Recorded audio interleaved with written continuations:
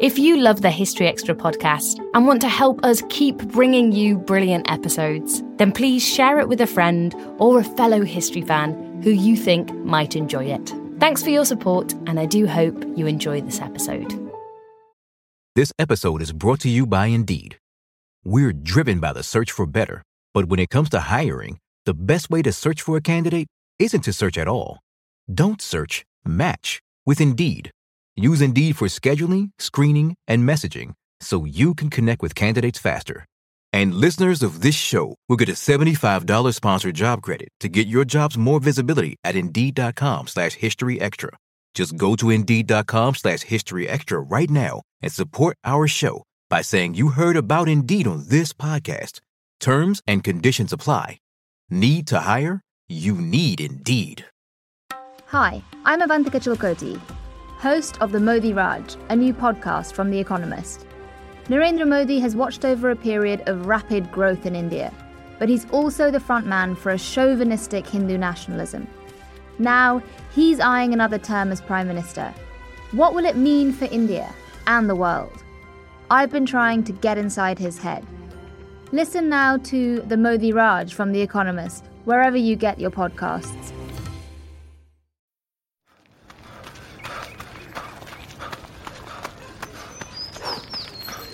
Going for your first ever run around the park. Literally running errands all over town. Running for the finish line and your personal best. If you run, you're a runner. Find the shoes and clothes to run your way at newbalance.com/running. New Balance. Run your way. Ryan Reynolds here from Mint Mobile. With the price of just about everything going up during inflation, we thought we'd bring our prices down. So to help us, we brought in a reverse auctioneer, which is apparently a thing. Mint Mobile Unlimited Premium Wireless. How to get 30, 30, bit to get 30, bit to get 20, 20, 20, bit to get 20, 20, bit to get 15, 15, 15, 15, just $15 a month? Sold! Give it a try at mintmobile.com/switch. $45 up front for 3 months plus taxes and fees. Promo rate for new customers for limited time. Unlimited more than 40 gigabytes per month. Slows full terms at mintmobile.com.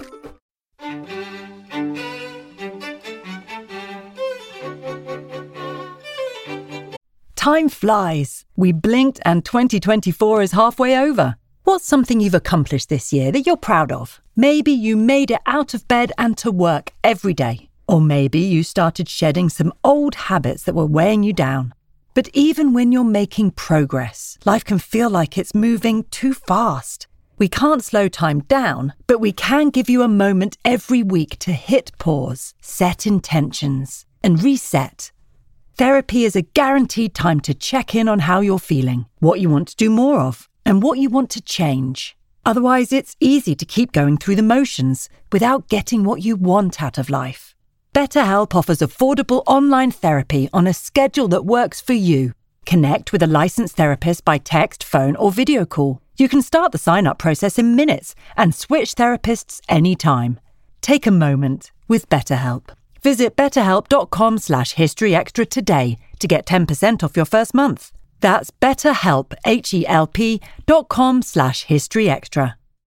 This episode is brought to you by Indeed. We're driven by the search for better, but when it comes to hiring, the best way to search for a candidate isn't to search at all. Don't search, match with Indeed. Use Indeed for scheduling, screening, and messaging so you can connect with candidates faster. And listeners of this show will get a $75 sponsored job credit to get your jobs more visibility at Indeed.com/historyextra. Just go to Indeed.com/historyextra right now and support our show by saying you heard about Indeed on this podcast. Terms and conditions apply. Need to hire? You need Indeed. Awaken your senses with a curiously refreshing Hendrick's Cucumber Lemonade. Curious how? Cue the aroma. Marvelous. Cue the taste. Magnificent. Cue the cucumber. That's the refreshing secret. Hendrick's is uncommonly crafted with cucumbers, roses, artistry, and imagination. Other gins are ordinary, but Hendrick's is refreshingly curious. Discover Hendrick's Gin cocktail recipes at hendricksgin.com. Please drink the unusual responsibly. Hendrick's Gin, 44% alcohol by volume. Bottled and imported by William Grant & Sons, New York, New York. Copyright 2024.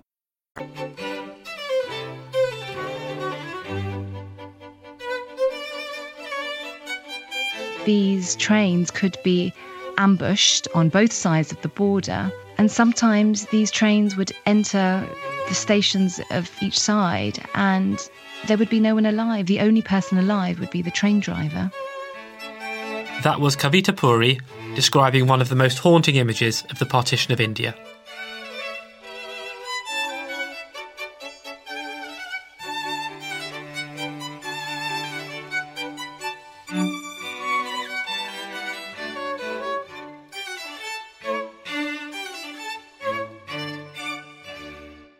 You're listening to the History Extra podcast from BBC History Magazine. We're the UK's best-selling history magazine, available in print and several digital formats all over the world. Find out more at historyextra.com/subscribe or look out for us in your digital newsstand or app store. Hello and welcome to the History Extra podcast. I'm Rob Attar, the editor of BBC History Magazine. Today we're continuing our theme from Thursday's episode of the Partition of India as we approach the 70th anniversary. And as I explained last week, it's a subject that's being extensively covered on BBC TV and radio, including the new BBC Radio 4 series, Partition Voices. Beginning today, the 31st of July, this three-part series is based on interviews with British Asians and colonial British who lived through these tumultuous events. Here is a clip. My childhood was really wonderful. We had open streets to run around in, friends gathering under the trees. There wasn't a tree around the village that I hadn't climbed. Gurbashk now lives in London. He was born in a small farming community. Over the past year, we've been speaking to people across the United Kingdom who lived in British India. Like Gurbashk, nearly all wanted to remember the peaceful coexistence between Muslims, Hindus and Sikhs over the many decades before British India was divided. Didn't really think about religion very much. We knew there were different names. And the Muslims were mainly farmers. They had smaller chunks of land. Would you celebrate festivals together? Yes. At the Eid, they'll send sweets to our house, and at Diwali, we'll send sweets to their house, and it was accepted. It was a fairly close sort of relationship all the time. So close that a Muslim neighbour raised Sikh cousins of Gurbashk as her own after a tragedy struck the family. Their mother had died when they were little children. And one of her best friends, a Muslim lady, she actually brought them up. They used to suckle because she had children of the same age. And she looked after those children just like her own. She was just a wonderful, wonderful lady. And she used to bathe me long before the partition, when I was 6 or 7. And her children, her sons, would take me to the farm, carry me sometimes. We never thought ever that one day we'll have to separate, and for good. We used to live like brothers. There was no discrimination because language was same, culture was same, food was same, clothing was same, everything was same. Raj Daswani from Karachi even fell in love with his neighbour's daughter. He was a Hindu, she was a Muslim. The contact with Yasmin, that haunts me. We were 12, 13 years old, living in the same building. We used to meet at the terrace, light a candle and just talk and see each other, holding hand with each other. I used to tell her, like putting my hands like this against the moon, that one day I'll give you this moon. We used to talk about our future, how it will be, whether we will be able to live together, get married to each other, because the difference of religion, the Muslims and Hindus. And then we used to say we'll face it. We used to talk about it, and we used to be very hopeful that since we are in real law, we'll definitely come through that and cross that bridge of religious differences. There was one song, always reminds me of Yasmin. Nale alakhaje berotar minjo. Means we used to pray to the God to keep our life together throughout our life. Nale alakhaje berotar minjo.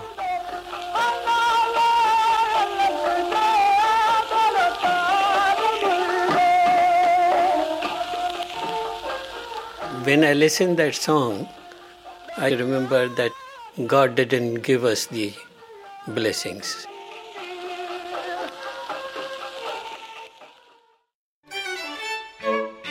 The presenter of Partition Voices is Kavita Puri, and I caught up with her a little while back to find out more. For our listeners who may not know a great deal about the story of partition, can you just give us a brief idea of why it was that Britain decided to leave India and then divide it into two separate countries? Well, that's a very complex question. There had been calls for independence in the 1940s. And at that point, there wasn't a question of a divided India. But it became politicised as the 40s went on into two distinct calls.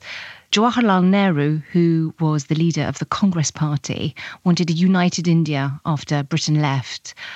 Muhammad Ali Jinnah, who led the Muslim League, wanted to protect the 100 million Muslims who lived in British India. That was a quarter of the population, and he wanted safeguards. And eventually that came to be articulated in a call for a separate homeland, which would then become Pakistan. And after the Second World War, Britain's exchequers were expleted. The country was exhausted. And Clement Attlee and his government decided in late 1946 to withdraw from India. And in a way, it was marking the beginning of the end of the British Empire.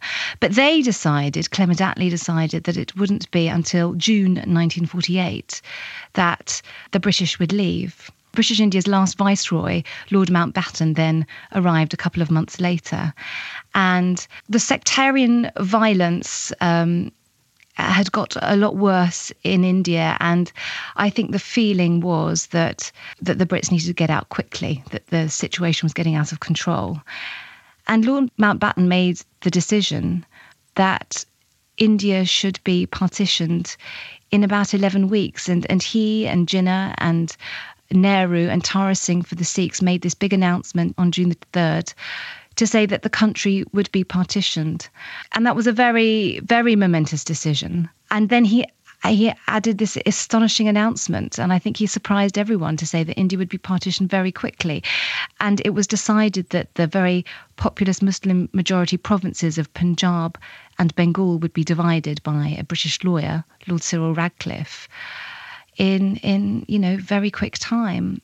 And that's how August the 15th, 1947 came about, the day that Pakistan and India got their independence. But before the partition process began, and you mentioned sectarian violence, but how had the different religious groups got on with each other? I gather this is something you spoke to your interviewees about in the years before partition. It's really interesting because so many of the interviews that we conducted, and we went across the country, and I really mean that. We were in Scotland and Wales, and we spoke to a large number of people from all around British India, and they wanted to tell us how groups that had coexisted together for centuries, really, particularly in the Punjab and Bengal, got along very well. And there were some very moving stories that we heard of how they didn't really distinguish. They knew that people had different names.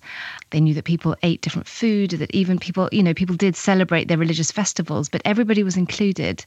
And often your ties to your land were more important than religion. And, we heard beautiful stories of how one man told us of how his Sikh cousins, their mother had died, and their close Muslim friend suckled them. And, years later, they would have to leave each other.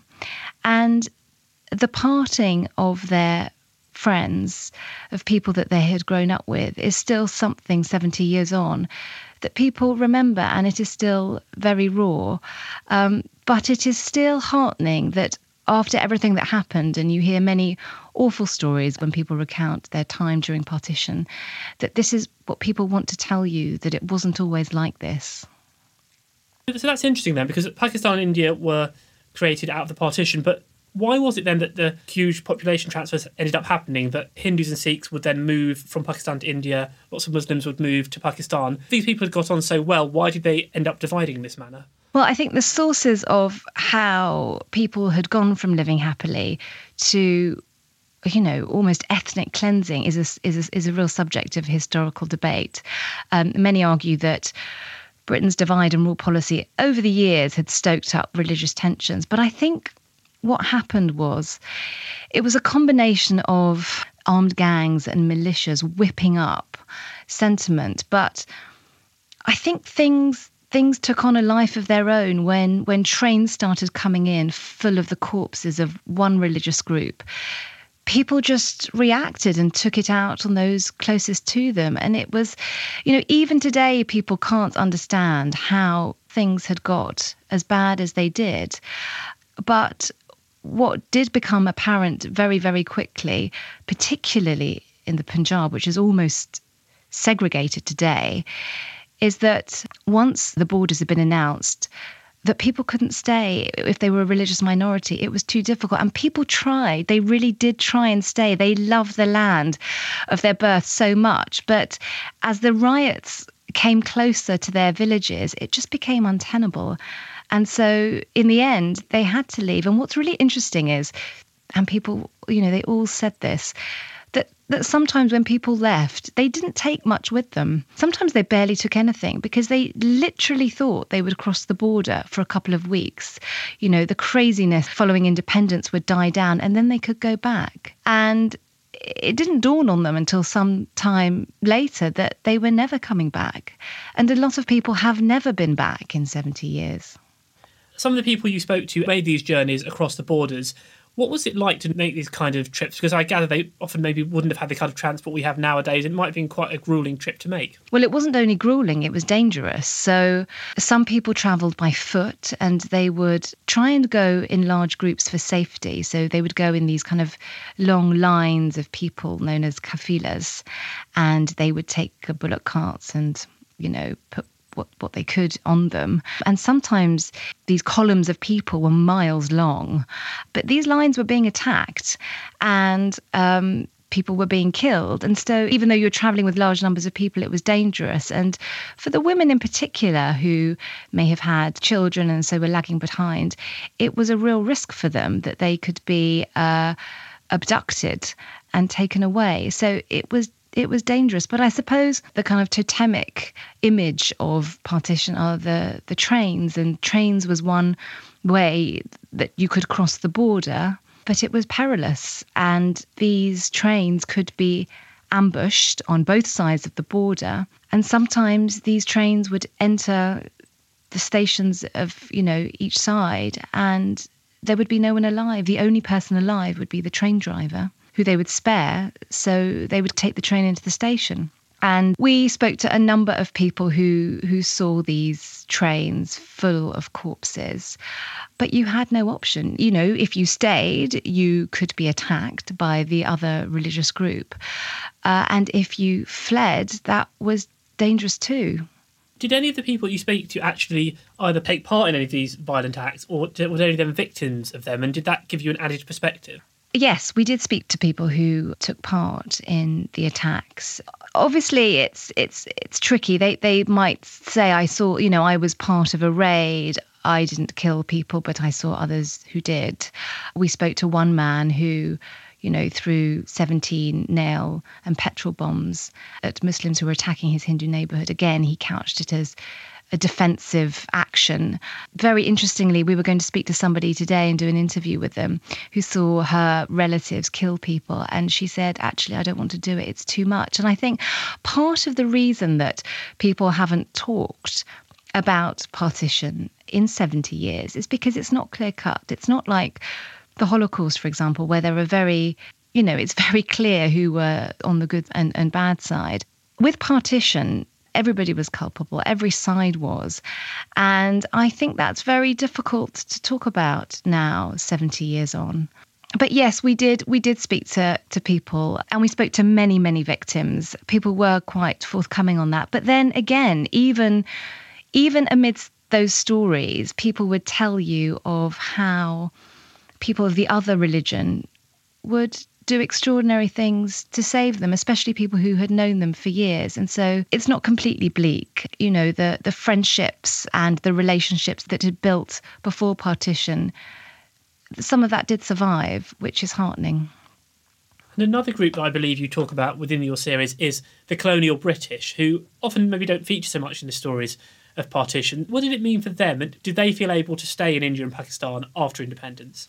I think the colonial British have been overlooked. And of course, they didn't experience what a lot of the migrating Indians and Pakistanis did, but they still had an experience. And it was lovely talking to people who, could still speak Urdu and had fond memories of their ayah. And they really loved India. And so some people did try and stay on. I think people had differing experiences, depending on where they were in the country.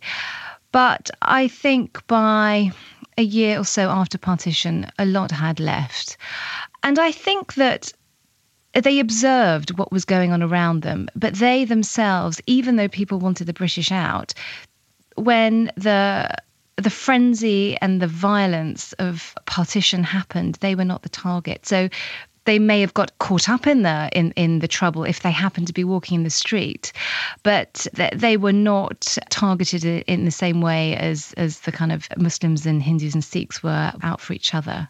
But what was interesting is, I think that we spoke to one person who was a member of the British Indian Army whose unit had been disbanded, and he said that officers like himself felt quite helpless at the time, and that they felt that partition had been rushed through and that wasn't the right thing, that he felt some of the bloodshed could have been spared if actually they'd stuck to the original timetable. We've talked a lot about the darker aspects of partition, but were there also people within India and Pakistan for whom these days of independence were a time of celebration? It was an enormous time of celebration. And I think that's the difficulty even now, 70 years on, when you remember independence, but you also remember partition. It is a very bittersweet time. And of course, people were delighted. You hear of people in the streets in Delhi watching the fireworks. The same in Pakistan. It was a very joyous time. I think not everybody understood what independence was, especially in the villages. One man said that in an Indian Punjabi village, they thought that it meant that Nehru would be king because they'd always lived under a monarch. So it wasn't very clear, but they understood that the British were leaving. And so, yes, it was a wonderful time. But even in the Punjab on Independence Day, during the 14th and 15th, trouble was happening. Trouble came to Delhi much later. So violence was still around you, especially in the Punjab. And there is a wonderful bit of archive on Independence Day in Delhi where the reporter says, and the flag has been hoisted, but the monsoon clouds are gathering. And I think that image is very correct. I think that it was a happy day, but what came after, I think, really cast a long shadow over that day. Coming back to these groups of displaced people, after they'd made this initial, often terrifying journey to either India or Pakistan, what kind of lives did they then lead in their new homes? How easy was it for them to start again? It was very, very difficult. Many found themselves homeless. Many lived in makeshift refugee camps. Some were lucky to then be moved to barracks or other housing. Others went to villages and they took the former homes of the people who had vacated.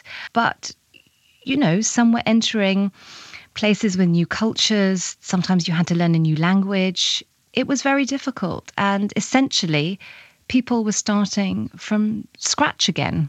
And so it's not surprising then that the people who went through partition, who left the place of their birth to either India or Pakistan, they were the ones that chose to come to England after independence, because if you'd lost your home once, what's the worst that could happen? So now that we're 70 years on from the events of partition, how does this all feel to the people who went through it, who you've spoken to within Britain, and also to the large number of British Asians living in the country? I think that the people who lived through it in Britain, British Asians, honestly, are only talking about it now. And I think there are lots of complicated reasons for that. We talked a little bit about how, because all sides were complicit, it's a very difficult thing to talk about. And, you know, even in India and Pakistan, that's the case. And there has been a silence, not only in the diaspora communities, but on the Indian subcontinent, but silence not only amongst the people who lived through it, but by the political establishment. But I think that when you are doubly displaced, when you come to a new country, so for the diaspora, you're also just... When they came in the 50s and 60s, it was quite hostile for them here. They didn't have time to dwell on difficult pasts. And so they just got on with their lives. And also their children, their grandchildren, their references are very different. And they didn't want to bother them. And so they just didn't really talk about it. And so even if they did amongst their family, it wouldn't be the whole story. And it would be very much within the private sphere, not in the public sphere. What I found when I was doing the interviews is that people were telling their story at length, often for the first time in 70 years. They were saying these stories out loud, and often their children or their grandchildren would be really moved in the corner listening, sometimes crying. They'd never heard these stories.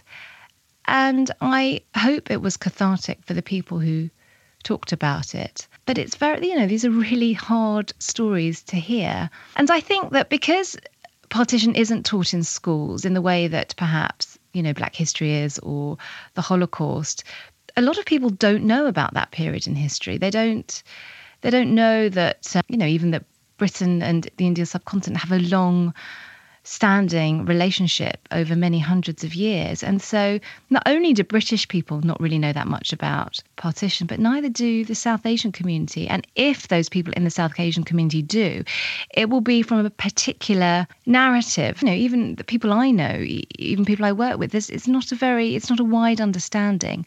And I think that part of it is it's hard for South Asians to talk about, but maybe it's hard for the political establishment here to talk about its role in empire and how it extracted itself. Do you think that's the reason why partition isn't really taught at schools? Because, you know, this is something that affected a large number of people who live in Britain today, or certainly their families, and Britain itself was very much involved in this story. I think it is, and I think the way it happened, you know, it's complex, but maybe it's something that the British establishment hasn't come to terms with. And it's a difficult subject to teach because you're dealing with lots of different South Asian groups who now live in Britain, and it has to be taught, you know, really responsibly. But I think that if you want to understand contemporary Britain and you want to understand why there are so many South Asians living in this country, I think you have to realise that there is a connection, there is a shared history between South Asia and Britain. And I think it's really important for social cohesion, but I also think it's really important for South Asians to kind of understand responsibly what their history is. A partition it's a very, very British story. And I think the extraordinary thing about the series is that we never step foot off these shores, that all these stories are around us. It's just that people don't know about them. And so when we think of partition, we think it's about something far away, and yet it's not. And it's really interesting. One of my producers who I worked with said he now wants to go up to any elderly Indian person and ask them what's their story. And the truth is, if you pretty much ask any British Asian person or any South Asian person, tell me about your parents, everybody has a story. And I think if one good thing comes out of this series is that children, grandchildren will ask their parents about what their story was during that time and allow them to speak about it, because these people are old and we have a very small window of opportunity to hear what they have to say. That was Kavita Puri. The first episode of Partition Voices airs today, the 31st of July at 9 a.m, and then again at 9:30 p.m. on BBC Radio 4. And it will also be available on BBC iPlayer Radio. And the testimonies that were recorded for the series are all going to be archived by the British Library for historians of the future. Meanwhile, you can read a piece on the partition of India in the August issue of BBC History magazine, which is currently on sale. This month's issue also includes articles on Passchendaele, the history of witchcraft, and the medieval Black Prince, among other things. Look out for it in all good newsagents and in our many digital formats. And don't forget that tickets for our live events at Winchester and York are currently on sale. The weekends take place from the 6th to 8th of October and the 24th to 26th of November respectively, and talks are now beginning to sell out. Head to historyweekend.com for more details and to purchase tickets. OK, so that's all for today, but we will be back on Thursday when we'll be joined by William Dalrymple and Anita Anand to talk about one of the world's most famous and controversial jewels, the Koh-i-Noor. Thanks for listening to this History Extra podcast, which was produced by Jack Fletcher. Do let us know what you think about this episode by emailing podcast@historyextra.com, and we might read out your messages in future editions. Alternatively, why not keep in touch via Twitter or Facebook, where you'll find us at History Extra. For more great history content, don't forget to visit our website, historyextra.com, which is full of history articles, quizzes, image galleries and more. Plus, it's where you can download hundreds of previous episodes of this podcast.